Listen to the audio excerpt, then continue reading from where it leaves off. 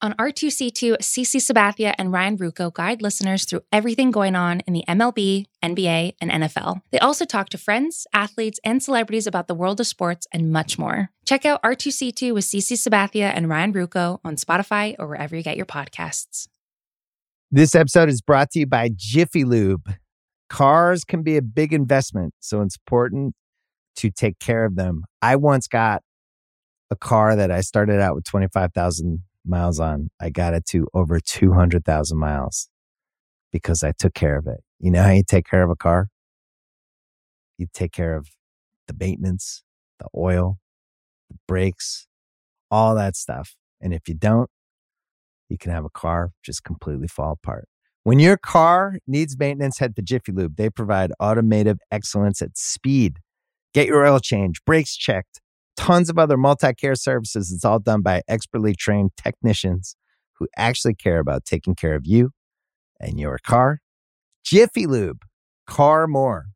To find coupons and start an instant online estimate, visit jiffylube.com. This episode is brought to you by Cars.com. When you add your car to your garage on Cars.com, you'll unlock access to real-time insights into how much your car is worth. Plus, view its historical and projected value to decide when to sell. So when the time is right, you can secure an instant offer from a local dealership or sell it yourself on Cars.com. Start tracking your car's value with your garage on Cars.com.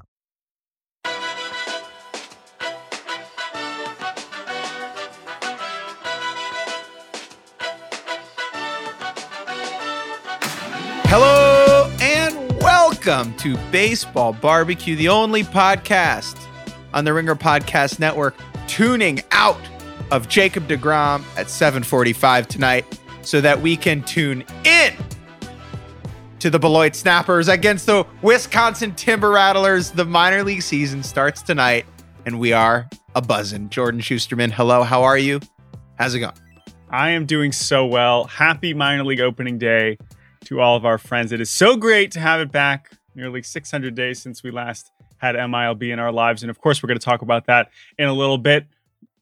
You want to say something? I see your face. You're like, yeah. Oh, I want to say something. Go, say it. Hashtag make it minor, baby. Hashtag make it minor. I think I think they're going with MILB Major Fun, which it's a little bit of a twist there for our minor fun. Here. It's minor league fun. That's okay. Minor league fun. No, I know it's fine. We should embrace the minor aspects of it. We're going to talk about minor league baseball because we're so happy to have it back. We are going to talk about the first month of Major League Baseball, which is now behind us, and what we have learned in each of our 6 divisions. We are going to talk about Tony La Russa because obviously that's what we talk about on this show. We're going to play a game about relievers, which is going to be very silly. We will do the good, the bad, the Uggla, and then we will say goodbye. But Jake, because it is minor league opening day, because we have gone so long without it, we must begin there, because if anyone is listening to this and they, we've talked about it on the show before. We did an entire episode devoted to how much we love minor league baseball, which we should probably re-promote today. Would be a good time to do that. We love minor league baseball. It is a huge reason of why me and Jake have gotten to do all the things that we do, is driving around the country to see minor league games and embracing the weirdness, the wackiness, the wonderful that is the minors, because it is a much more accessible, it is a much more pure, it is a much more intimate baseball experience than when you go to Yankee Stadium and pay $300 for a hot dog and 2 beers and sit far away and boo Aaron Judge. This is a lot more fun. It's a lot more. He's injury prone, Jordan. He's injury prone. Oh, he is injury prone. That's right. Why doesn't he play 162 games? He's not. That's like what I'm saying. We love minor league baseball, and I have a lot of feelings about this. Obviously, but where would you like to begin? Because this is a really special day. I would like to begin with the necessary caveat, which is, a 21 gun salute, a 42 gun salute, Jordan, for the 42 minor league baseball teams that were axed as part of Major League Baseball's reduction. I called it in an article today, Honey, I Shrunk the Minors. We are of the mind that it was not necessary, that less accessible baseball in America is a bad thing for the health of the game nationwide, that streamlining the minors for the benefit of major league teams, misses the point that not all baseball needs to exist for the sole purpose of Major League Baseball running more efficiently and, making more money. And it's a bummer. There are 42 communities today who don't have baseball, who should have baseball, who had baseball in the past. And that sucks. And that will cloud any conversation about the shit that we love about the minor leagues coming into this year, because so much is different. So much has changed.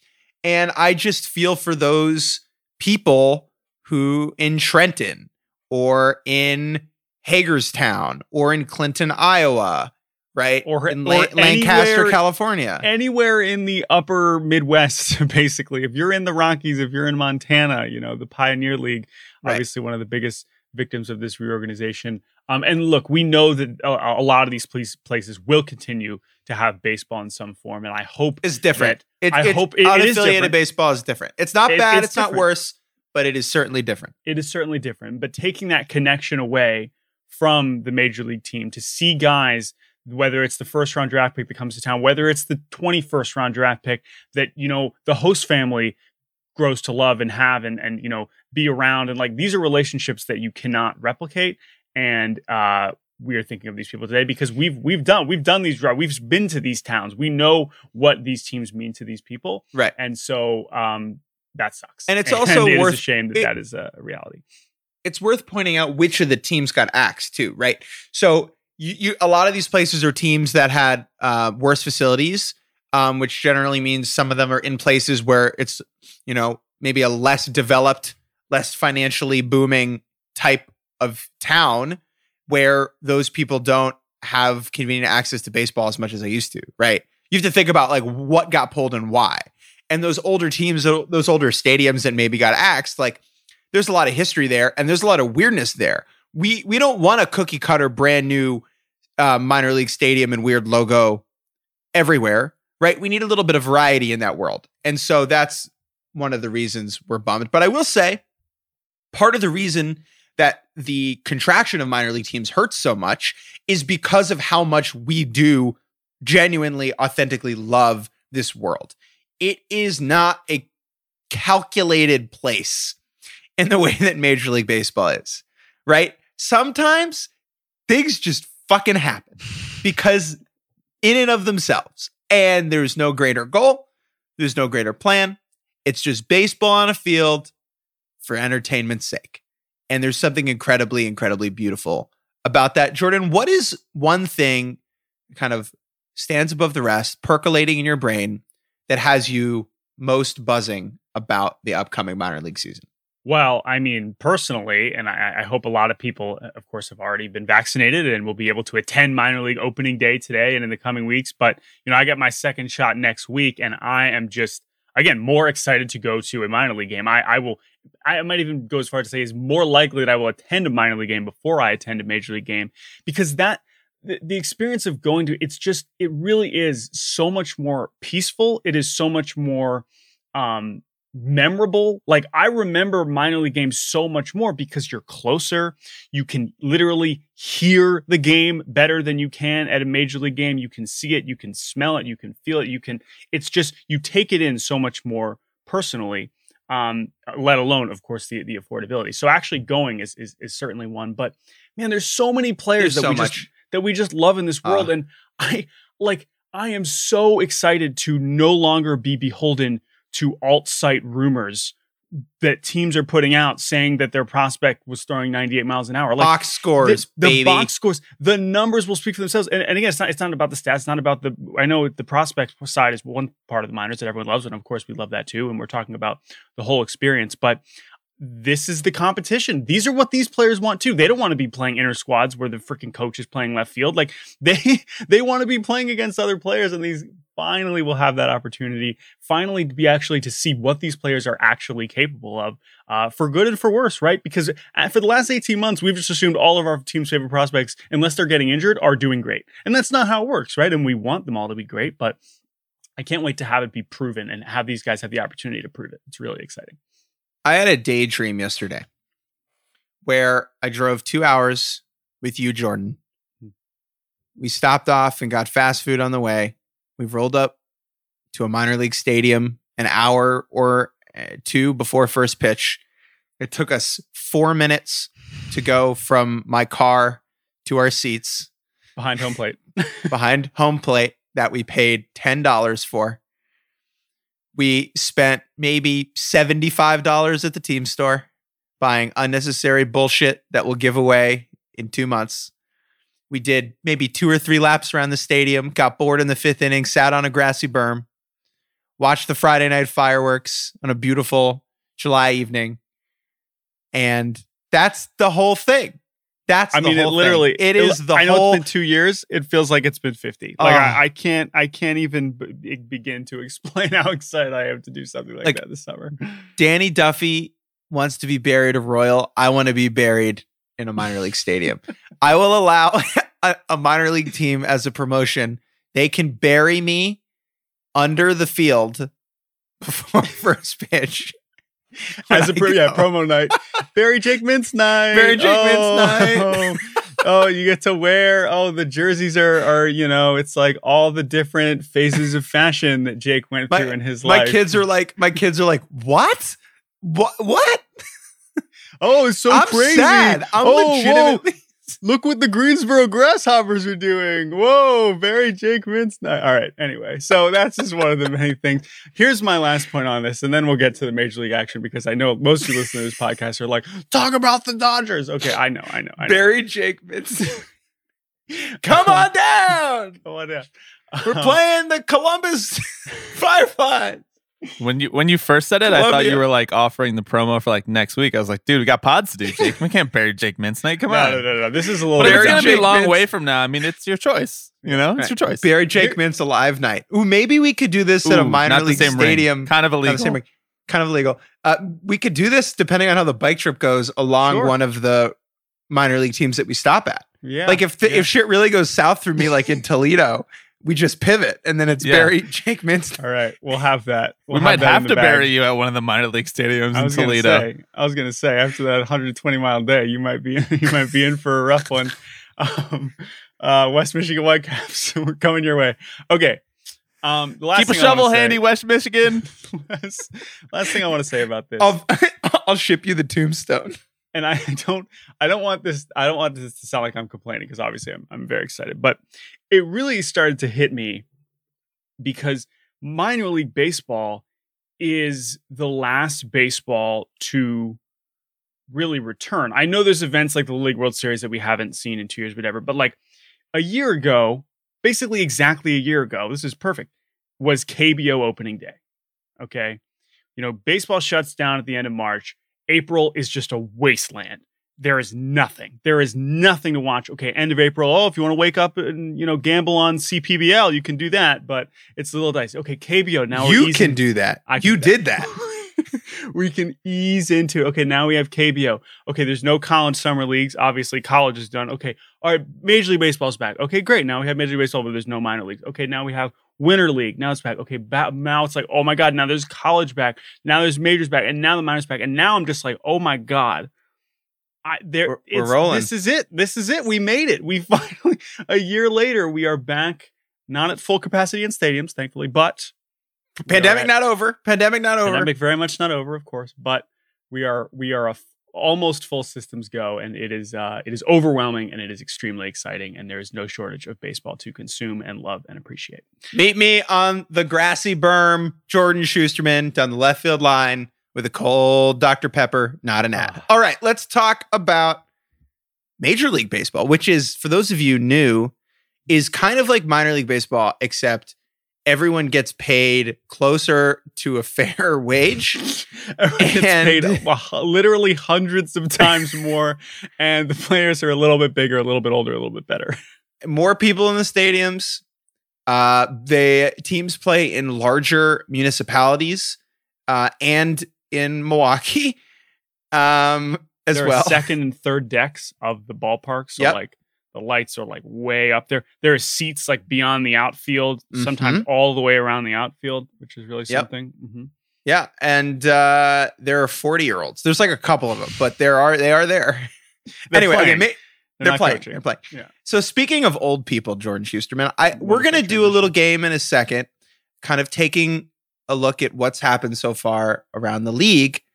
But there is a topic on this podcast that has bubbled back up to the fore in the general baseball discourse, and we would be remiss if we did not talk about it. Old people, Jordan. Tony La Russa, back in the news. The manager of the Chicago White Sox, when he was hired, I told you he wasn't going to get hired, and I was kind of right because maybe he shouldn't have been. Jordan Shusterman, things are not great right now on the south side of Chicago for the baseball club that plays there.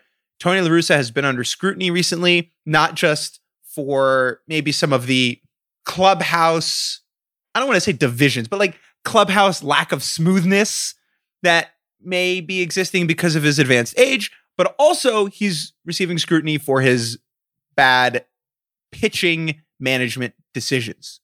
As well as hitting management. As well as hitting management, lineup, general in-game management. Mm-hmm. Jordan Shusterman, I raise this question to you. Will Tony La Russa be in Chicago when I roll in there on my bike on August 5th? I do believe so. It is worth pointing out that while it does feel like there have been some concerns, and this is something I think we identified early on in the season, which is a great thing for White Sox fans, is that White Sox fans now on Twitter have elevated to the every single game feels like the end of the world in one way or the other. And that is a good reminder when you pull up the standings and you see that they're one game behind Kansas City. They're 3 games above 500. They have a plus 28 run differential, which is third best in baseball. And it's like, okay, how bad are things really going? Now you could say, all right, well then what's to criticize? Well, now they've had a lot of injuries. We know Eloy is out for seems like probably most of the year. Luis Robert now out for 12 to 16 weeks, which at that point you just toss probably months more. On that. Yeah, you can just toss months. Yeah, let's just say months. We will probably not have Luis Robert for a while, and what that has meant is a lot of Billy Hamilton.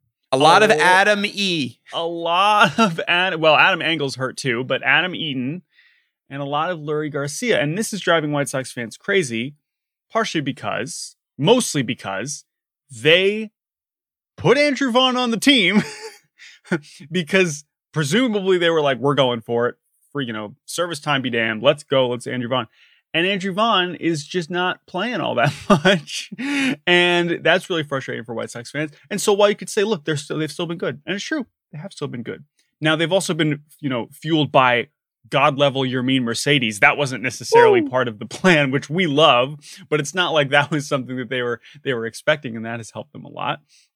The pitching has been, Keuchel has been not great. Lucas his ERA has been tanked by one horrible outing on a Monday morning in Boston, and another one where he was clearly left in for too long, part of why La Russa's been criticized. And then the bullpen has been way, way, way, way, way more inconsistent than I think people thought. People look at this bullpen and are like, oh my God, look at this is incredible. Hendricks has already allowed 4 home runs. There's no way he allowed 4 home runs last year, if not the year before too. The younger guys like Hoyer and Foster have really, really, really struggled and have expressed openly somewhat some discontent about how Tony's been managing them. And so while they're not bad, you feels like it should be going a whole lot better than it is. If the Chicago White Sox look up in the standings, they will see the Kansas City Royals right now. The Royals so far have been good in part because of Mike Matheny, who 5 years ago we were like, he's not a good manager. I don't believe in it. And then all indications, for whatever reason, seem like he knows what he's doing in Kansas City. The White Sox have done what they've done so far, not because of Tony La Russa, but in a way, in spite of Tony La Russa, right? Despite him. And I think that's really important. Our concerns with this club heading into the season were 2. Can La Russa handle this? And so far, all indications seem no. There's really not another team in baseball that has this type of discussion percolating around its manager so far. I guess kind of the Yankees, but not really, right? And the second concern was depth. I picked the Twins to win the division, which doesn't look great either right now, but don't worry about that. And my concern with Chicago was they had no depth. Is that players 15 to 35 were not as good as, say, the Mets offseason. No, the Mets are not looking good either, but ignore that point too. that both of those concerns have come to the fore only a month into season, right? And I still think they're really good. I still think they're going to be fine. I am more worried today than I was at the beginning of the year about LaRusse's ability to keep this thing together. Yeah, that's fair. But again, I think they would have to be a lot. Again, the main point is that like when you follow this and you if you follow White Sox fans, you would think they're 3 games under and in 4th. Like it really does feel that way. And they're not. They're okay. But yeah, we'll see, man. I mean, obviously we have our own reasons to be following the LaRusse saga, but it is a huge story in baseball beyond Jake spiking, and that is why we were talking about it. Okay, more on that later. If LaRusse got fired and rehired to a different team midway through, would Jake have to then bike from Chicago to that city? No, keep going. Yeah, great question. I mean, can you imagine he gets hired by the Mets? Oh, I'd rather not. Just walk over. LaRusse being bad and clearing the way for Mike Matheny is some next level. You thought. That is really funny. How are Cardinals fans doing right now? It's got to be a weird experience. Maybe we'll talk about that some other time. All right, now we're going to play a little game. We're going to go relatively rapid fire here. We are looking at the standings. It is currently May 4th. We are over a month into the season. And, when you just look strictly at who's in first, and there's no one's necessarily running away with things, but we wanted to go division by division to say, what have we learned, right? We previewed the season here. We felt like we put the teams into tiers, right? We said, hey, this team could be here, 70 or 90. Oh, this team's like pretty promising, but not quite there yet. These teams stink, right? And those have mostly been right. Okay, so we have all those things. What have we learned? What has changed our mind about the first season? Yes. We're going to try to keep it quick. And I want to say, Jordan. Oh, yeah, go ahead. I want to be clear that we don't fucking know anything right now. No. A month in. No. If you look at the standings, 4 of the 6 division leaders have negative run differentials right now. Kansas City, Oakland, Washington, and Milwaukee all have negative run differentials in our leading divisions. That will not be the case at the end of the season. I don't know if that's ever happened before. Don't believe that's Don't bet on that. Possible. Don't bet on that, okay? The point being, we really don't know. Things have not really been clarified as a whole, nor are they ever after 1 month. But there are some things, there are some tidbits, some nuggets within the world of baseball, some truths that we have learned. And Jordan, let's begin in the American League East. What is one thing that you have unequivocally learned in that division? I have unequivocally learned that the Red Sox don't suck. Yep. And that the Blue Jays lineup, when it gets going, might end up being the best in baseball. And that is mostly because Vladimir Guerrero Jr. is having an MVP season. That is mostly because George Springer just got back. That's mostly because they have stayed afloat at 14 and 13 with their wacky pitching and just bizarre array of bullpen arms, minus Kirby Yates, who they lost before he even threw a pitch. They're not even a full operation yet, and I think that they're going to be scary. And they're the team with, I believe, the most upside. I know the Yankees, of course, they're a big topic in this, but like, the Blue Jays are the team that I am most intrigued by as far as the upside because of what Vlad has been and what I still believe this offense can do.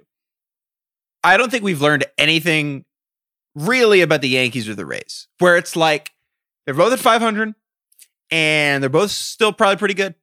And I'm sure things will start looking up for them as we move forward and the good players will be good. Like, I think it's actually pretty simple despite all the yelling. Call me biased, Jordan. The one thing I've learned in this division is that the Baltimore Orioles are not a dumpster fire. They are not good. They are certainly not a dynamic baseballing club, but they are not an embarrassment. They are not. They are not an embarrassment. They're absolutely not an embarrassment. They're not. And how do we know that? Let's go ahead and take a look at the Fangraphs playoff odds, which put them in 0.1% to make the playoffs. Let's go, baby. Oh, man. Parade down Pratt Street.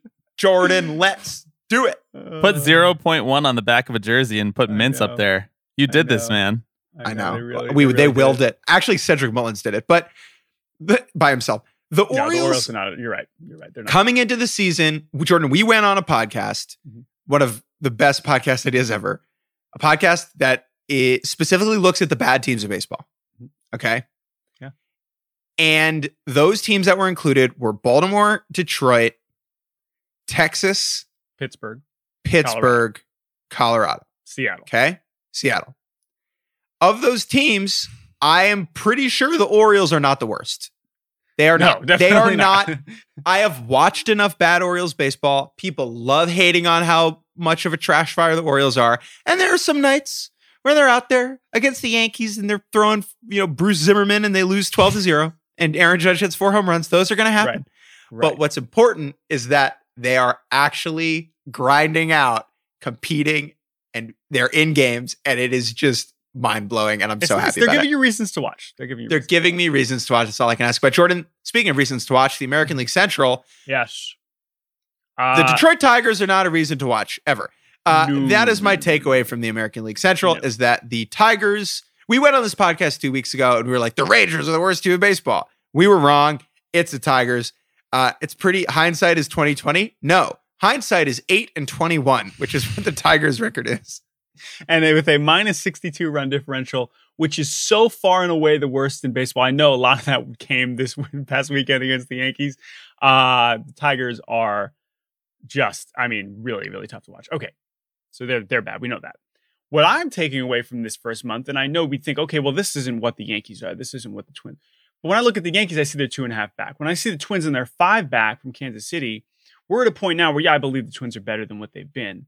But they weren't so overwhelmingly better to where you could have this first month the way that they are. You could have the be 5 games back, be fourth behind teams that clearly aren't that bad and feel actually good. Like, I think the Twins have a lot of work to do. And what I've learned is I am officially concerned about the Twins' ability to make the postseason. That is honestly my takeaway. Not that I think that they're a bad team, but just where they sit relative to these teams ahead of them and how good I think Cleveland and Kansas City actually are compared to the White Sox, who we do believe are better than this. I'm worried about the Twins' ability to make the postseason. That's a good one. Not for the Twins. Which is fine, because then they maybe won't lose, a 19th postseason game in a row. I could put that Can't lose it if you don't get there, Jordan. Can't lose it if you don't get there. AL West, Jake Mintz, do you have a takeaway from the AL West? Nothing has changed with the Oakland A's. It's the same shit. It's like, it's been a very volatile start to the year. I think they lost their first 5 and then they won, 11 or 10 in a row. It's been very up and down, but at the end of the day, it's the same cast of characters and they're just good. Like, they just win baseball games. Ramon Laureano might be the next guy to go from very good to elite now. He's single-handedly won a baseball game for them against the Orioles on Sunday. I still don't know who the hell's pitching for them, but they sit at 18-12, and I think they're pretty good. Will they win the division? I said they would at the beginning of the year. Houston is kind of a sleeping giant so far, but I think Oakland is just going to win the wild card. Like, they're just going to be one of the wild card teams again. Yeah, Houston. I think Houston is still the better team. I think Houston at 15-13 has just been like, they had they lost, most of their stars to COVID for a little stretch there. They've stayed above water. Their pitching's very weird, but I still think Houston is the best team and Oakland's just been hot for longer. And then the Angels. What? Look, I told you, this is how it works. We said we put them in 70-90. We said we'll do 70-90 because this is how the Angels work, and they're going to end up at 82. Nothing appeared to be any different. All of their half their 1 year players are doing great, and half of them are doing horribly. So that is how that works. Let's move to the National League. The National League East, this is. The Washington Nationals currently sit in first place at 12-12. The top 4 teams in the division have a negative run differential. The Fightin' Fish, the Hot Fish, the Miami Marlins at 11-16 have a +4 run differential. This is just the most bizarre division. We saw this as 4 teams that were loading up to all be competing. And what has that resulted in? Just a bunch of slop, a bunch of ugly, ugly, ugly baseball with a lot of big names and superstars in the mix, but just teams just trading awful losses, awful wins, left and right. And what has it amounted to? The 12-12 Washington Nationals, who have been not good. They have not been, they barely had Juan Soto. The pitching has not been good. They haven't had Strasburg. They've had to have 2 Kyle Schwarber walk-off homers. First place. And the Marlins, like, are right there. Like, I don't think they're that much. They haven't played that much worse. I feel like they've played better than these teams have. So, man.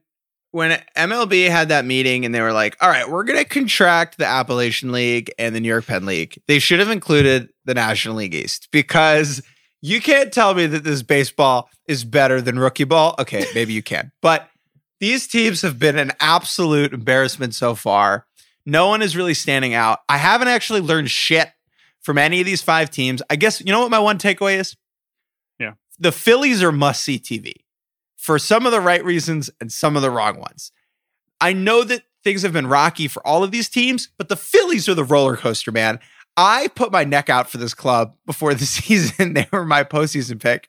And like, they just find a way to lose games. And it's really, I've watched a lot of them. I can't imagine being an actual Phillies fan. It must be just horrible for you. 5 out of 5 doctors recommend don't be a Phillies fan. Yeah. I mean, I don't know, man. It's just so funny to me how we were just looking at these 4 rosters and being like, wow, look at these stars, right? And a lot of those stars have been awesome. Acuna has been everything we could have hoped, right? I know we've barely seen Soto, but like, Bryce Harper has been unbelievable. DeGrom has been unbelievable. And it's just amounted to this ugly mess. And I think it is a great contrast to the National League Central, because the National League Central is, I think, the division that if you had asked me which division would have the standings that the National League East currently has at the end of April, I would 100 times out of 100 pick the National League Central.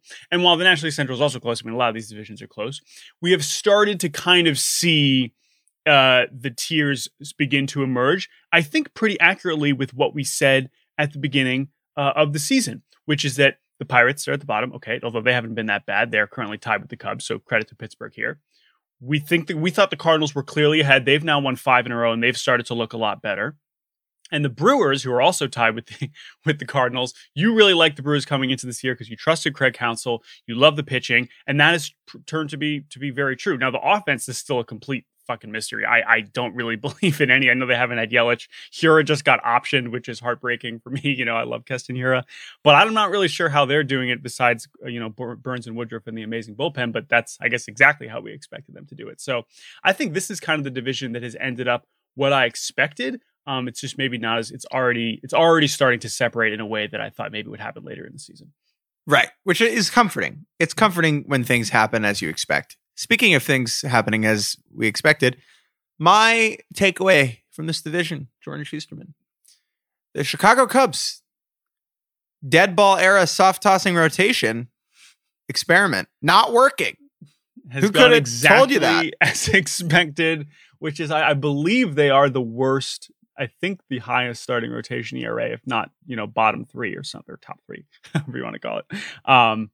It's been bad. It's been really, really, really tough to watch. And by the way, they've been saved by like Craig Kimbrell just completely finding it and being back to himself. And without that, everyone's been healthy. Everyone's been healthy. Everyone's making all their starts. They're just not making them well. And this was the concern. It was like, okay, well, if the good Cubs players bounce back, like Chris Bryant has absolutely done, and Javi Baez in the last 2 weeks has definitely done, is the rotation enough to make this not a sham? And the answer is no. Can I just say really quickly? I know how much you love the Cubs, Bobby. Javier Baez, total walks on the season, still sitting at 1. 1 walk through the first month and change. Bobby, why haven't you walked a second time? Yeah, Bobby, it's his walk year. He's got to save him. He's got to save him for the offseason. You would think. Let's move to the National League West. Javi Baez with 1 walk in his walk year. Okay. The National League West, the best division in baseball. As things currently stand, San Francisco Gigantes sit first place, 17-11. The Dodgers are 17-12. The Padres are 17-13. So it's all kind of bunched. Arizona within shouting distance at 15-13, and the Rockies in last, and they fucking suck. Jordan Shusterman, takeaway from the National League West. I think the Giants are good enough to make this interesting, not to necessarily win the division, but like we had identified the Dodgers and Padres as being so far ahead that we would just be talking about them both at 90 wins, when we enter September or, in August. And it was like, all right, how are they going to, break it down here?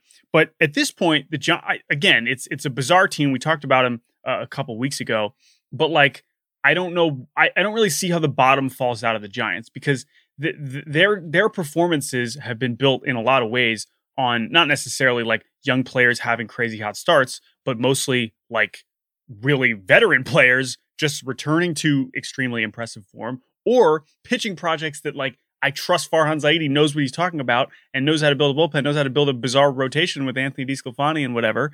And like, I just don't think they're bad. And that alone has made this far more compelling. And it could be a situation where the Dodgers and Padres race is decided by how they do against the Giants. And maybe we're disrespecting the Giants by saying that, but that's still kind of where I stand 1 month in. One of my takeaways is that I don't care how good the Giants are because they are incredibly boring. If you're a Giants fan and you're listening to this and you're like, that's not fair. They're fun. I get to watch 39-year-old Buster Posey. Like, cool. I'm happy for you. If your team is good and they're winning ball games and you didn't expect that to happen, enjoy it. Revel in it. No, I'm not trying to yuck your yum, but your yum is yucky. Okay? Because this team... I wouldn't say it's yucky. It is not yummy. It's not yummy. This team is just eating an untoasted piece of rye bread. That's it. That's all it is. Because certainly sustenance. Certainly gets the job done. Not excited. Not excited. Everyone is over 30 years old, except for Austin Slater, who is not moving the needle for me. Johnny Cueto is on the IL, and so I'm not even tuning in to watch him pitch anymore. They're pretty good. They're better than we thought, certainly, but I'm not watching them. I don't really. Thank goodness they have. Yeah, their points. The points in their favor are West Coast team, not as many games, so you're going to watch them anyway, and obviously elite broadcast. So yes. That's why I'm tuning in for the Giants. The Giants are like Downton Abbey. Like my mom and my sister a while ago, they were like, "Yo, you got to watch Downton Abbey. Like it's pretty good, right? Like you're gonna love it." It's like okay, it's fine, it's good. I just am not. I watched an episode of it, and I was like, "Yeah, like the costumes are really impressive." And like, I'm sure the acting is great, but it's just not for me. Like there's not enough spark here. There's not enough spice and flavor in this show. Like I can't do it. And that's how I feel about the 2021 Giants. Meanwhile, like the Padres are the opposite of that. Yeah, the Padres are the opposite. And they've been pretty volatile. I mean, they've been good. It's not like they've disappointed, but they've had some clunkers for sure where it all kind of just falls apart. The pitching has obviously been a little bit questionable, certainly on the health side, especially. And then Arizona, I have no idea what to make of. I mean, I obviously don't expect them to be above 500, but I thought they were a candidate to be really bad in a way that they're basically what they're doing this year is what I expected them to be last year when they sucked. So I'm kind of having a tough time figuring them out. I think the most important thing, sorry, back to the Padres for a second, is to keep the vibe train rolling. 17-13 through 30 games is great. That's fine. Everyone's feeling good. Padres fans are feeling good. There are obviously some concerns with the rotation, and everyone knows what subluxation means now. But the general energy around the San Diego Padres is about as good as it was a month ago. And they just have to keep it that level at the end of May, at the end of June, and they'll open their eyes and they'll have 90 wins by the end of the year. And that's great.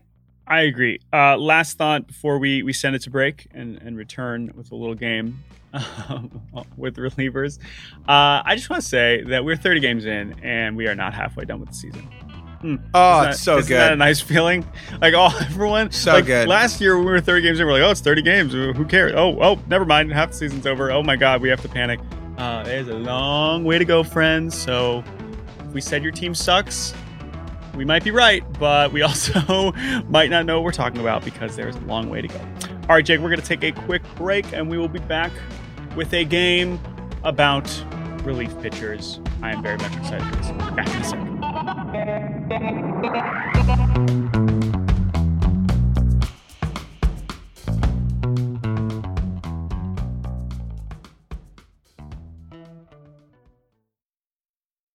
This episode is brought to you by State Farm.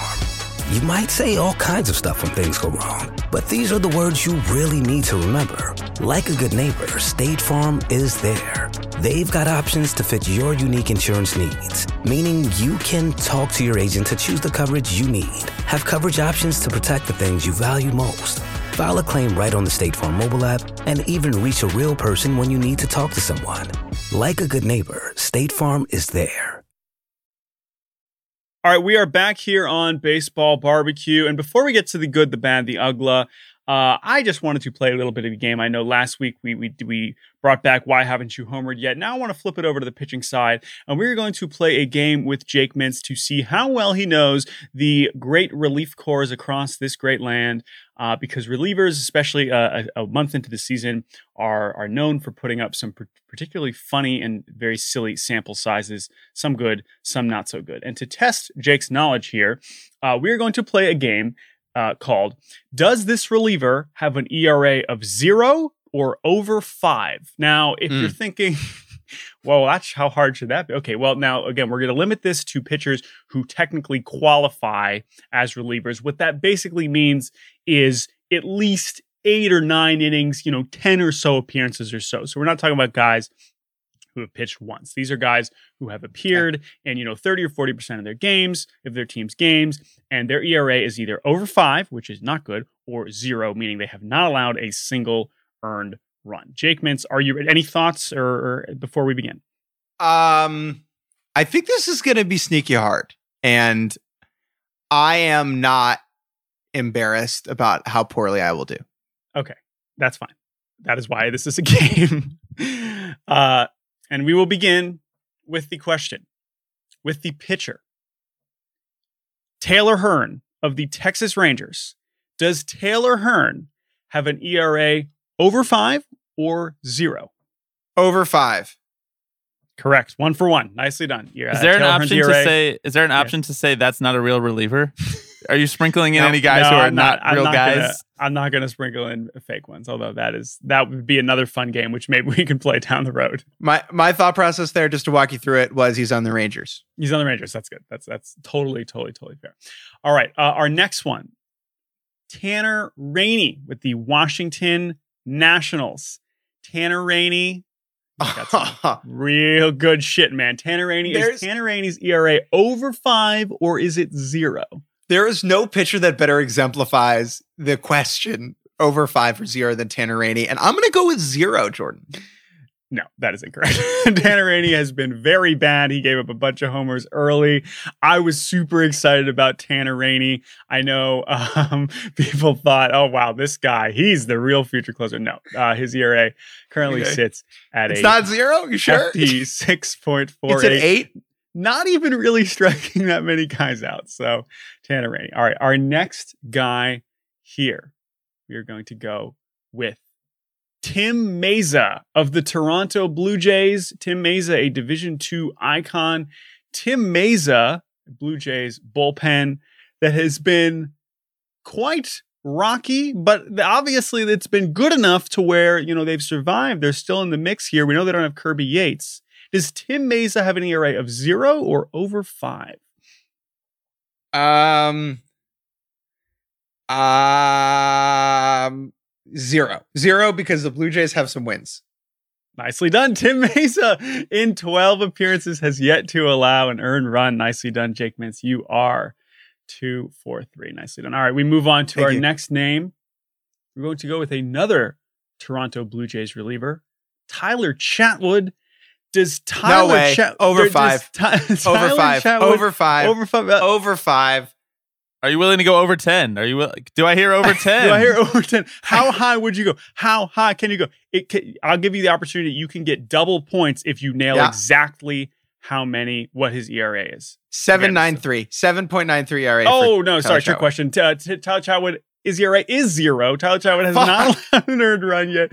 He has not started a game yet, too. I think that was something we were worried about. Tyler Chatwood was going to be like their 4th starter, and it's very possible he might have to be at some point this year. But no, Tyler Chatwood in 8 games has not allowed an earned run. Let's do a couple more here before we get to the good, the bad, the Uggla. Sal Romano of the Cincinnati Reds. Sal Romano. Over. I've watched him allow runs for sure. Okay, yeah, 704. Okay, that was an easy one. All right. Okay, let's go with Taylor Clark of the Arizona Diamondbacks. I know you have not watched any of the Arizona Diamondbacks, certainly not late game Arizona Diamondbacks. So they I still feel like wearing purple? They still wearing purple? Taylor Clark, is his ERA over 5 or is it 0? Taylor Clark of the Diamondbacks, one of, if not my favorite pitcher in the world, obviously has an ERA of 0. He's been dominant this year, just racking up outs. No one can touch him. And he's a huge part of why the Arizona Diamondbacks sit at 15-13 right now. No, you're wrong. His ERA is 5.52. He has not really contributed, although credit to Taylor Clark, alum of Broad Run High School, the high school of former baseball barbecue guest Matt Ritchie. Shouts out to Matt Ritchie. So 2 Broad Run legends there. Matt Ritchie's ERA, I believe, is 0 this year with the Johns Hopkins Blue Jays. So shouts out to him. All right, one final one for you today. Then we will go to Good, Bad, the Uggla. Yeah. Kyle Crick of the Pittsburgh Pirates. Kyle Crick of the Pittsburgh Pirates has been embroiled in all kinds of weird in the clubhouse controversy with the Pirates, but the Pirates have not sucked. The Pirates are not good, but they are not 8-21 like the Tigers. Is Kyle Crick's ERA 0 or is it over 5? So Kyle Crick is one of, if not a pitcher in the major leagues. Kyle Crick used to be on the Giants, and Kyle Crick someone has a reputation for being kind of hard to deal with sometimes. But I will guess that reputation of being hard to deal with extends to hitters as well because of a wipeout slider that has helped him to a 0 ERA so far this year. You can put it on the board. Crick, that is correct. Kyle Crick and Richard Rodriguez both rocking 0 ERAs for the Buccos. Credit to them. That has certainly kept them not as terrible as some of the other bad teams. So there you go. Jake Mintz, thank you for playing. Maybe Rich Rod will get together with J-Lo. Very, very, very likely. If he keeps that, how many scoreless innings? Just imagine J-Lo's like, I didn't 8-round and we didn't really turn out right, but I've been watching a lot of Pirates games, and that Richard Rodriguez is actually a pretty good looking guy. Yeah. So how many scoreless innings for Richard Rodriguez to get J-Lo's attention? That's the real question. If Richard Rodriguez can throw like 60 innings this year without allowing an earned run, can he get J-Lo's attention? I think so. No, I don't think so. Would he win the Cy Young if he did that? 60 scoreless. No, Fernando Rodney was, I don't even know what he finished that year when he had the 0.6. No, I don't think so. All right. There you go. Thank you for playing. If he gets together with J-Lo, then yes. Okay, yes. Then he gets, I see. If he gets together with J-Lo and doesn't allow a run for 60 innings. Would he also get the job back at Michigan football? Are you familiar with the college football coach Richard Rodriguez from the late 2000s? This is a different guy. Wasn't he also a coach at Arizona? Liability. Yes, he was at Arizona. Or West Virginia? What? West Virginia as well. Both. Where's Jake pulling this knowledge out of? What is going on? Jake played a little NCAA football 2008. Let's go. No, I'm a Michigan man. No. What this is Jake Googled Richard Rodriguez in the last 10 seconds and accidentally got the Richard Rodriguez. Nope. Swear to God. Swear. Hand to Trout. Hand to Trout. Okay, I did not do that. We just have things in our brains. Okay, it's funny that you even called him Rich Rod too, because that was the coach's nickname too. Wow. I just want to say that for all of you who's like, I don't give a shit about these relievers. You will, because on July 31st, you will certainly be caring about these 2 Pirates relievers with 0 ERAs. I promise you that will be relevant. Richard Rodriguez is going to be on the Red Sox in mid-June, and then you'll care. Okay, Jordan, good, bad, Uggla. Tell me what this is all about. Let's do it. I'm going to go first this week. You got to explain the bit. You never know if we have new listeners. Hey, if you're new, welcome. You can take off your shoes. If you're new and you're like, Wow, that was a lot of Taylor Clark to chat. Jeez. But I'm in. I made it this far. let's see what else these guys have to say. The good, the bad, the Uggla is where we say what was good and bad in baseball in the past week, and also what was Uggla in honor of Rule 5 legend, the Mr. Forearms himself, Dan Uggla. We miss him dearly. We wish he was still playing baseball and getting minor league contracts, but he is not. So we celebrate his legacy here on this segment with the weirdest thing in baseball that happened in the last week. Okay. And his name is Dan Uggla. We're going to begin with the good. And I'm going to keep it very basic. And I'm going to talk about Chris Bryant, who was just named the National League Player of the Month. Chris Bryant, part of this Cubs team that has obviously underperformed, not at all because of him. Chris Bryant Of the month? Of the month, I believe. No. People not watch Acuna? I believe. Tell me I'm wrong. If it was Player of the Week and I'm wrong, I apologize. But I'm pretty sure that it was Chris Bryant. Never mind. I am wrong. Yeah. Okay. Sorry. No way. Player of the Week. Hold on. Stick with me here because now I know I sound very stupid. But when you look at Chris Bryant, you say, okay, well, wow, what the fuck? Has anyone watched Acuna? Okay.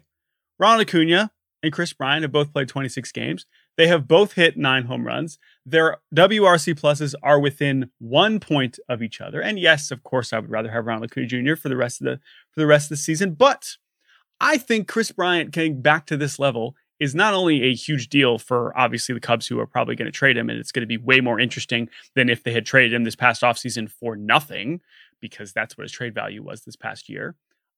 This is a huge deal because for the whole season, or coming into this, like, oh, it's just Trevor's Story. No one else is going to get traded. None of these other guys are going to get traded.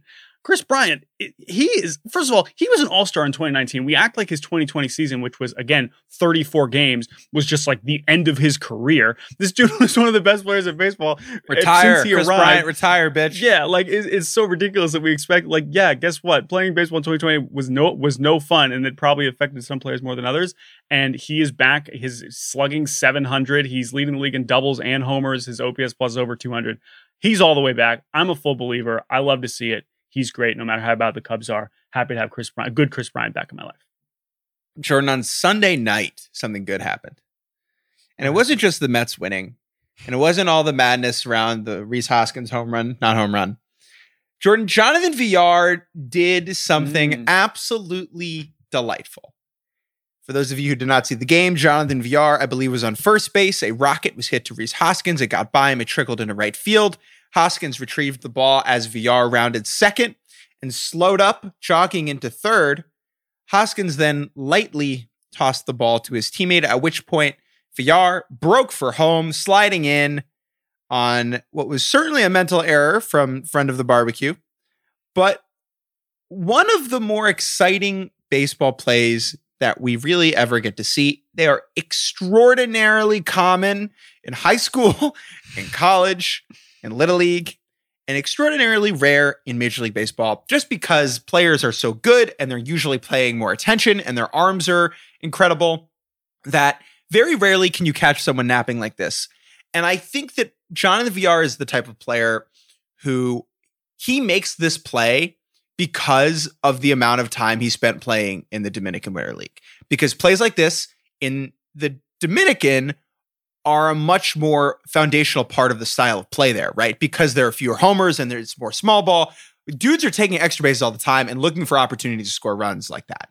And like Villar, I'm sure, has done this multiple times there where he caught someone napping and made it happen. And there was just a certain amount of energy where it felt like he was a 14-year-old playing with nine-year-olds. And it was like, I'm going to run home and I'm faster than everyone and bigger and better and you can't catch me. It was great.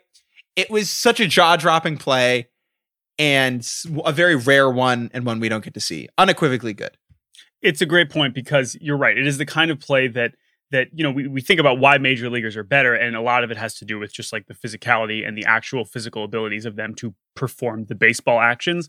But also so much of it is that they're the best of the best because they're professionals and they pay attention, right? And so mental errors like this are so rare, and the gall, the bravery, the willingness to risk, because again, the reason why these plays are happening is one, because usually the defenders are paying attention, and also because it's so risky for the player to attempt something like this, because if you fuck that up, that's like the worst feeling you can have as a major leaguer, is attempting something that reckless and getting thrown out, right? That's why base running mistakes, stuff like that, get criticized so heavily, because we want our players to be smart. And base running is something that is always either rewarded for the guys like VR who are willing, or Tatis, of course, as we've seen, Acuna, take the extra base, go for it. Like, that is some of the most exciting plays in baseball, just from an observer, but also from the standpoint of risk reward.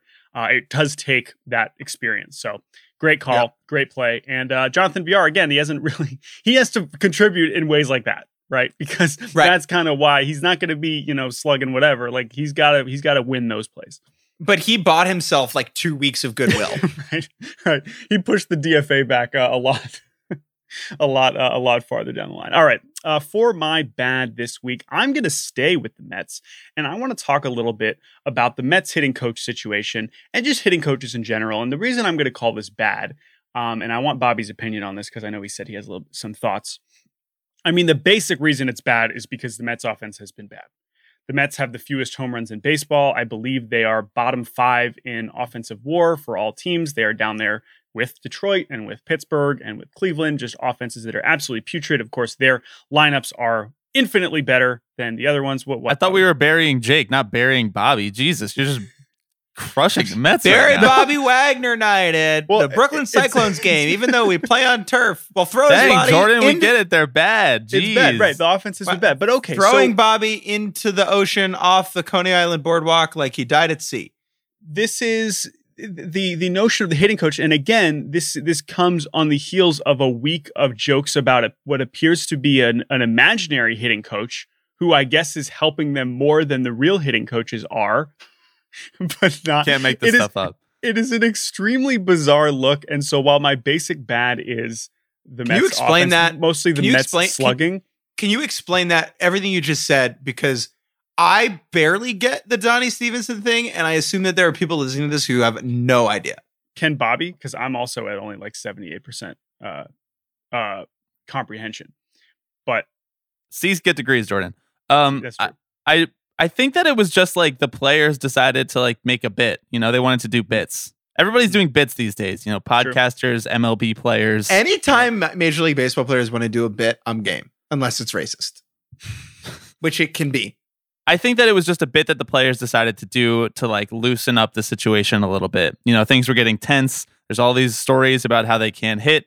There's all these, Twitter hot take artists about how Chili Davis ruins the team within 2 years. It all looks good the first year, and then the second, third year rolls around and the team can't hit anymore. I wanted to ask you guys, my thoughts on this were, I have basically nothing intelligent to say about what a hitting coach does for a team in a month's worth of games. Like, there's no tangible way to measure that. All I know is the circumstantial evidence is so severe that there's like not enough room in the evidence room at this point. Like, we're running out of space in the evidence room for Chili Davis being bad for good lineups in Major League Baseball. Okay. A month ago, the season started. The Mets were rolling out, right? Before the Nats got COVID and everything got delayed. And the team was feeling great about their lineup and about Chili Davis presumably being the one in charge of that lineup. And a month later, he's no longer qualified for the job. That's weird to me. I don't think a hitting coach is having that much impact over a lineup day in and day out, where like a month does it's also something significant. Now, that being said, I understand the need and desire to shake things up. That's right? also the reason that you shake things up, though, right? Because if a hitting coach is not the reason that it's good or bad, then it's not that big of a deal to replace the hitting coach, even if all it does is have a placebo effect on the team. Sure. I agree with that. I mean, again, it's more just weird because they were a top 3 offense in baseball last year. But again, it's 60 games. So it's like they're just as capable of having an awesome 60-game stretch over the next 60 games. We keep referring to 2020 as a season. But it's like they were as top 3 offense, and now they're not. They're obviously not that. And this is a team that added, they subtracted Ahmed Rosario and Wilson Ramos and added James McCann, Francisco Lindor, and they have been so much worse. That's Silver Slugger Wilson Ramos to you, Jordan. So yeah, he still might be. So that is where the equation is weird. But I agree with Jake. Like, I mean, you're both right, because it's like on one hand, it's like, what the hell different? There's no way this is Chili Davis's fault. On the other hand, it's like, yeah, well, I mean, it's not like it's going to ruin them to get rid of him if Chili Davis was actually good at his job. I don't think hitting coaches make this much of a difference, almost no matter what.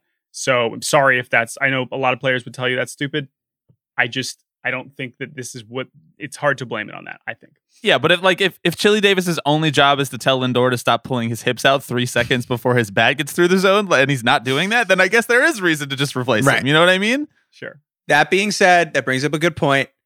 Everyone listening, we're one more week away from Lindor panic yet. I know maybe Jordan is kind of there, Bobby maybe is there, but we're not full panic mode just yet, which is why we're not talking about it. I'm not panicking. We're not talking about it.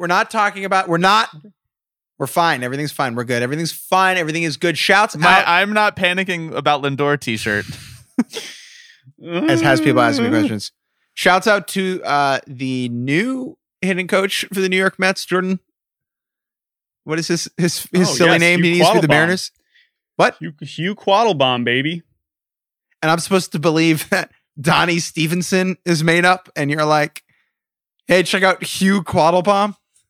If it turns out that Hugh Quattlebaum was Donnie Stevenson the whole time, that's a conspiracy. If I'm Chili, I'm mad at that point. Yeah, that's fair. There was a media operation to get me out of this job. But Bobby's right. Like, a lot of this is just like, okay, if they start hitting, it's not like Chili Davis was holding it back. Like, these baseball players just need to feel like something has changed. All right, Jordan, let's talk about my bad, because it's not just the Mets that are hitting that is bad. The Angels are bad. The Angels are bad, and the Angels are bad again. The Angels are not the worst, but they are certainly not good. And we've talked about this before. Everyone talks about this all the time. The Los Angeles Angels have the greatest player of a generation. They have the most incredible, mind-boggling two-way superstar we've ever seen since Babe Ruth. And they had the money to sign Anthony Rendon. And they were magically somehow developed Jared Walsh. And they still suck. The Angels are a catastrophe. They cannot build a legitimate team around Mike Trout. I don't think they ever will, honestly. And it's not Perry Manazian's fault, the GM who just got there. And it wasn't Billy Epler's fault. And it's all Artie Moreno, because he's the constant. He's the, like, what is the Field of Dreams quote? An army of steamrollers is steamed by and rolled again. And the constant has been baseball and Artie Moreno meddling in the Angels. Like, they're just an embarrassing team, man. They're just... I mean, look, the difference is like, okay, if you do look at the pitching staff and the ERAs are ugly, the strikeouts are there. I mean, it's not like they're giving up so many hits. But I said earlier, like, oh, well, all the one-year additions, which again is significant, because the problem here is that this is not something, when we talk about building around Mike Trout, this has always been so temporary. It has not been, okay, let's build the farm up, let's build pieces that we will grow together and be here for a long time. They slapped together 10 guys on one-year deals this year, and Dexter Fowler out for the year. I mean, that's the shitty injury. That's whatever, right? Cobb, bad. Quintana, terrible. Jose Iglesias, what a surprise. He's not hitting 350 anymore. Like, I'm stunned. I can't believe that his OPS plus is back down to 75. Like, it's just, it's not worked. It hasn't worked. It is. It's like going to the store and it's like going to the store and buying like some really beautiful $45, $50, T-bone steaks and being like, ooh, I do have all those old zucchinis from last month in the fridge that I could whip up around them. Ooh, and there's that rice I made 2 months ago that's crusty on the bottom of my rice cooker. I could just put that all together and it'll be like I have the steaks though, so it's fine. No, bad meal. Still a bad meal. Still a bad meal. Yeah, and then of course bullpen, right? So Iglesias has been terrible. Like, whatever. It's nothing new. Like, they don't suck. When we say they suck, we're saying they suck because they should be really good. You have Mike Trout, Shohei Ohtani. Can we stop comparing to Babe Ruth? He's 1,000 times better than Babe Ruth could ever freaking dream of. He is their best pitcher. He is their second best hitter. He is one of the most amazing things we will ever see. He's doing it every day. He's played in every single freaking game that they've had this season. He is unbelievable. He's doing more than we ever could have imagined. And doesn't matter. I have a take. I think Babe Ruth is better relative to the time. I know that what Shohei Ohtani is doing is incredible, but like You have to go look at Babe Ruth's baseball reference page. I'm sorry. I'm pretty familiar. I don't need to be the, hey everyone, not sure if you saw Babe Ruth was good guy. Yeah. But that's fair. That's a good point. Babe Ruth is pretty good. All right, that's fine. I'd like to see Shohei do it for like 2 years. Good, bad. I mean, that's amazing moment just there on Baseball Barbecue. Don't let it pass by, listeners. Just Jay coming out in full-throated defense of Babe Ruth. People forget about him. I'd like to see it for 2 years. I'd like to see Shohei do this for 2 years before we put him above, I don't know, the third best player of all time. Sorry. Also, Mike Call Trout. me old-fashioned. Am I okay? Actually, you know what? You're right. Babe Ruth is better. You're right. Babe Ruth is better than Shohei Ohtani. Not better than Mike Trout. Mike Trout probably better than Babe Mike Trout Ruth. better. Mike Trout also better. on Mike the Trout Angels. Mike Trout So there. Mike Trout better. Okay. For my Uggla this week, we go to Milwaukee. But wait, actually, we're going to briefly go to Seattle. Oh, wait, just kidding. Now we're going to go back to Milwaukee. Let me tell you about Jacob Nottingham. Jacob Nottingham, a catcher who I believe came up with the Houston Astros organization, ended up with Milwaukee a few years back. He debuted with the Brewers in 2018. He's basically just like your average backup catcher prospect. He's got some pop, okay? He's a great teammate. People like having him around. Okay, Jacob Nottingham, great. Sounds a lot like me. Yeah, Jacob Nottingham, about 2 weeks ago, or not even 2 weeks ago, like a week ago, was selected off waivers by the Mariners because they were like, you know what, we could use some catching depth. It would be great. The Brewers DFA'd him because they had Omar Narvaez, they had Manny Pena, and they had other guys. Okay, great. Jacob Nottingham. They claim that the Mariners claim him. He goes to Houston, is active for a game, does not appear in a game. And then because the Brewers then have an Omar Narvaez injury and a million COVID ILs and non-COVID ILs, they're like, shit, we need a catcher. Oh, what was that guy's name? Right. Jacob Nottingham. Boom. Trade back for him. They give the Mariners cash, which is like, appears to be some sort of Jerry DiPoto money laundering scheme, which is freaking hilarious. And Jacob Nottingham returns to Milwaukee and hits 2 home runs on Sunday against the Dodgers, his first career 2-homer game. And I just think this is hilarious. I think this is bizarre. I would love to know what Jacob Nottingham did with the Mariners. I would love to know. I want to be there for the meeting when Scott Service tells him you're going back to Milwaukee. Like, I just would love to know how his mind has worked over these last, week or so. There's also something about being with an organization for a long time and having to mentally, prepare yourself to leave. I remember talking to a friend of the show, Nick Heath, when he went from the Royals to the Diamondbacks. And, Nick had been a Royal for like 4 years, right? Like, you grow up around these people, around the same coaches, the same players, wearing the same shirts. Like, that means something to you.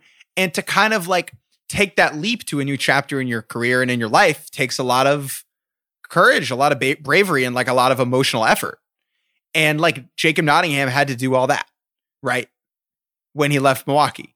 And then like a couple days later, he was like, I'm back. And it's 2 hours. Okay, I'm back. Right. That exactly. Not just the logistical stuff, which I think is fascinating, but the emotional processing of like, wow, like this is it. Like hey, sorry guys, like I'm gonna miss you guys. And like, end of an era. It's like, or not. Wow. So anyway, and now I guess as a Mariners fan, I'm like, well, damn, what if Jacob Nottingham goes and becomes this amazing player somehow? It's like, well, what could have been? But anyway, I would love to see him continue to thrive with the Brewers because it is hilarious. All right, what do you got for Uggla this week? Pfeiffer. Let's talk about Pfeiffer, Jordan Shusterman. Okay, everyone, put on your D3 baseball hats because it's weirdness time. So I'm not even totally sure how to jump. I'm just gonna go. Okay. There are 2 schools. They are called Pfeiffer and William Peace. They are in the same conference. In March, they played a game that was tied at 21 when the lights went out in the top of the 9th inning because the game was so long that it was midnight and they were not legally allowed to continue to have the lights on so late. Okay, game is tied 21-21 in the 9th inning. Months pass, the conference picture gets clarified, and it turns out that resumed game between William Peace and Pfeiffer is going to decide who makes the conference tournament to get an automatic bid to get into the playoffs, okay? Pretty crazy. Ridiculous. Tied in the bottom of the 9th at 21. Game gets resumed. Goes to the top of the 10th. And Pfeiffer walks things off in the bottom of the 10th inning. They've done it. They've beat William Peace, and it looks like Pfeiffer will be going to the playoffs. However, inexplicably, a game pops up on their schedule the following day, a conference game. They play it. They lose it. They then have a worse winning percentage than William Peace, and William Peace makes the conference playoffs instead of Pfeiffer. This is a great combination off of the Nottingham story, because again, we talk about emotional processing. And these are teams that are not necessarily at-large teams. If it's just, they're not going to get in if they don't win the conference tournament. So their season, William Peace believed their season was over. They go down to Pfeiffer, 2-hour drive. They lose in the bottom of the 10th, 22-21, a game that they started a month and a half ago. And they think you have kids sitting on that bus, going home. I will never play baseball again. Yeah, my career, the feeling. Decades of work is over. Yes. Then that evening they see, wait a minute, what? Pfeiffer's playing Mary Baldwin tomorrow. Mary Baldwin's 1-18 in conference. They just have to beat Mary Baldwin. Well, my career is probably still over. Like, do you believe in miracles? I'm not gonna get my hopes up because, it's not like Pfeiffer's gonna go lose to 1-18 Mary Baldwin. Oh, just kidding. They did. Oh, just kidding. Now you have to go play in the conference tournament 4 days later, right after you believed your career was over. I mean, literally revived from the dead. Unbelievable shit. Tough bounce for Pfeiffer. Waiting 2 months to resume a 21-21 game, winning it, and then not having enough games in conference and losing the next day to a bad team. That's Uggla. Oh, man. That's Uggla. The ugliest of all time. Jake, I think we have done it. I think we have recorded a baseball barbecue podcast. I think this is pretty good. I guess you guys can let us know. I thought it was all right. I won't speak for it, but this has been fun. Bobby Wagner, thank you for producing as always. Jake, I gotta say something. What's up? Do it. Say it. For those of you curious about my bike trip to Chicago, we have a little bit of news. We have dates, everyone. Ooh. We have dates. I'd just like to say that, just like I said after LaRussa actually got hired, we delivered. Me and Jordan, we held you to this. We held your feet to the fire. We said, get on that bike. Get your butt to Chicago. Well, first we said, this is no cleat, baby. You're going. You didn't have to. I mean, I've been ready to go. I've been jonesing. This is great. This is an adventure for the ages. Okay. Now, what are the dates? The Grand Depart will be. This is like the Titanic. Everybody waves, and then like stuff happens. What does that mean? Really what are you inferring there? That's maybe not a great West Michigan Whitecaps game. Great. I will be leaving New York City, my apartment, on Wednesday, July 21st, middle of the day. Or Wednesday, Thursday, July 22nd. Maybe we don't have dates. Thursday, July 22nd, I'll be leaving my apartment. Don't even know the first day. You're ready to say it on the podcast. You don't know I got it wrong. I had it wrong on my date. calendar. Thursday, July 22nd, I will be leaving my apartment on a fucking bike, Chicago bound. We will be seeing minor league baseball games on the way. It will be a joy. I will be rolling into Chicago, the beautiful city of Chicago, I believe on Wednesday. Hopefully on a downhill so the momentum carries you, because you won't have legs by then. Won't have legs left on Wednesday, August 4th for a game between the White Sox and the Royals. I will be there for the 5th. And then on the 6th, Bobby, White Sox Cubs might have to stick around in Chicago. So that's the general timeline for people. We're going to have more specifics on it as we get closer. If you're out there and like you want to do some of it with me, sure, let me know. Do you live in rural Pennsylvania and want to like sit on and ride? Great. You're invited. Yeah, we've gotten a lot of notes like, hey, I'll ride this chunk of Ohio with you. I don't know if we'll make that happen. I mean, I don't see why not. I mean, I'm sure Jake would appreciate the company. I'm very excited, and it's going to be a lot of fun. We're going to raise a lot of money for charity, and it's going to be a good laugh. That is all. Whether Tony La Russa is there at the end, TBD. Or not. Thank you for listening to Baseball Barbecue. Thank you, Bobby. I just want to say really quick, producing. Jordan, I think that Babe Ruth is better than Jared Walsh. I'd like to put that on the record for our listeners. Now you know where Bobby Wagner stands. We will be back. Looking at the numbers, and this George Herman guy could really swing the stick. We will be back next week. Hopefully, the Mariners can clinch the BBQ Bowl tonight. Minor League Baseball, welcome back. Get your MILB TVs going and watch some minor league baseball tonight. Buy some merch, support these teams, and enjoy the addition of minor league baseball to our baseball calendars. Thank you for listening. We'll talk to you next week.